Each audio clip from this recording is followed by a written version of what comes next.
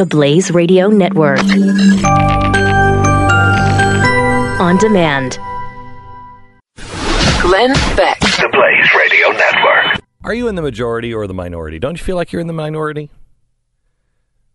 I'm in Los Angeles this week, and wow, I feel like I'm in the minority. Holy cow. Am I the only one not on the 101 just screaming, why does everybody live here?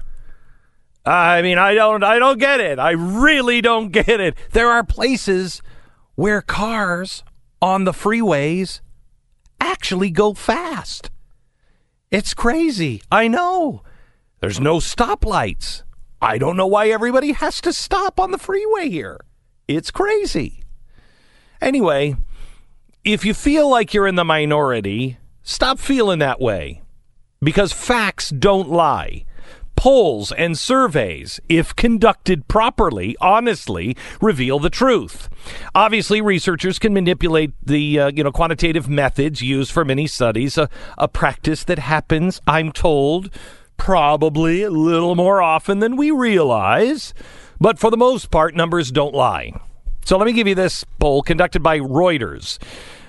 The global market research and consulting firm Ipsos has revealed that nearly 60% of the 1,516 adults interviewed between April 15th and the 19th support the recent deployment of the National Guard to the Mexican-U.S. border. 60%. Are you in the majority? 60% of Americans believe in the recent deployment of the National Guard on the U.S.-Mexican border. 55% of U.S. adults consider the deployment of the National Guard to the border as effective in the short term, while less than half consider it effective in the long term. Now, if you've been listening to the mainstream media, why, something's not right. I don't know why. I just think I'm getting a case of the vapors because something ain't right here. Seems a little off kilter, doesn't it? Because as the media portrays it, as Washington portrays it, the only people who support having the National Guard at the border are extremists. So are 60% of us extremists? Well, I just think that maybe good people, honest, good-hearted Americans that just don't hate everybody, are tired of being labeled extremists. Why don't you have some sweet tea?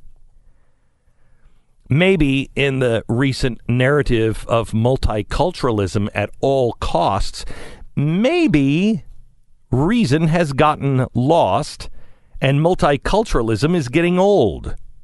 Maybe the mainstream media has ignored honest Americans for too long.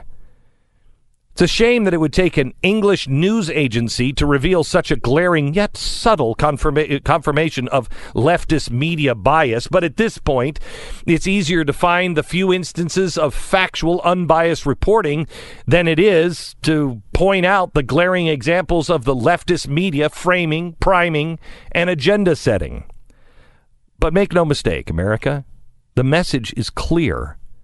You are not alone. You as an American are not the only one screaming in your car. Glenn Beck. The Blaze Radio Network.